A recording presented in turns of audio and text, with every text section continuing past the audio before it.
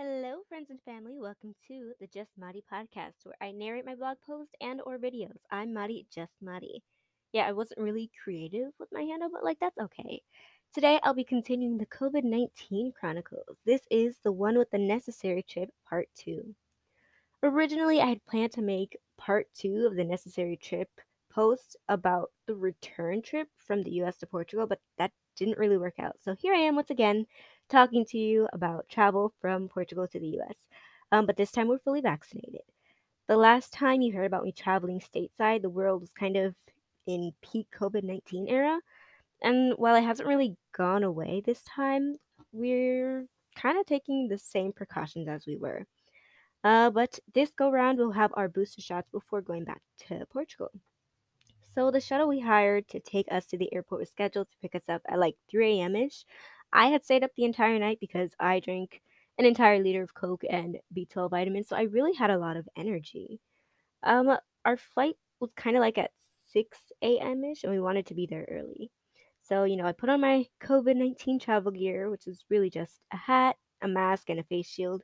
But if you go to watch the video, you'll see I didn't really keep it on because face shield plus mask plus glasses equals no vision, and I kind of needed to see.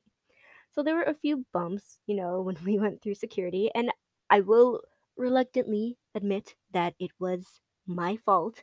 I should have known better, but uh yeah, but everything was smooth sailing after that. Our first layover was in Munich. Didn't have a lot of time to just hang out because we had to go through border control and change terminals. But we were able to sit down for 20 minutes before boarding. So I just took that time to edit what I had filmed for my blog, um, which is kind of a lot. So all I really did was just put things in order and start cropping the videos. On both flights, everyone had their mask on, and they were pretty respectful for what the airlines had asked in terms of keeping it on during the flight if you weren't actively eating or drinking something. The flight to Charlotte, though, was probably one of the most embarrassing flights I had been on. Not in a someone embarrassed me kind of way, but in a secondhand embarrassment kind of way.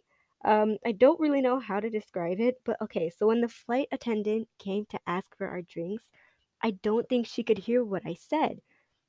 Because the first time I asked for juice and she gave me ginger ale.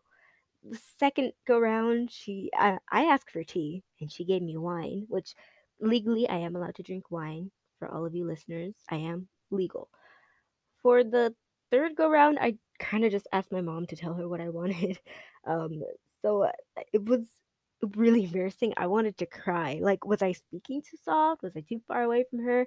I mean, I obviously didn't say anything because correcting someone is worse than not being heard. And I was already embarrassed. I wasn't gonna correct her or make her embarrassed. So I just I just took what she gave me. But yeah, I felt secondhand embarrassment, but for me, I don't know if that qualifies as firsthand embarrassment. But I don't know how to the cringe feeling that comes with secondhand embarrassment is what I felt. I didn't feel the firsthand embarrassment. I felt the cringe of okay, I don't even know what I'm trying to say, but that's what I felt.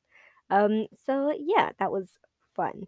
Um so that's basically the end of this podcast. It's 4 minutes long because there's not really much to say. Um, this video that you'll see in my post was the second attempt of making a video and a somewhat corresponding video to this article series. The first video was supposed to be with part one of the one with the necessary trip, but that didn't happen, obviously. So you get this generic COVID-19 travel vlog. Anyway, I hope you enjoyed this podcast. Don't forget to check out my blog and my YouTube channel. Links to both will be in the description. Bye!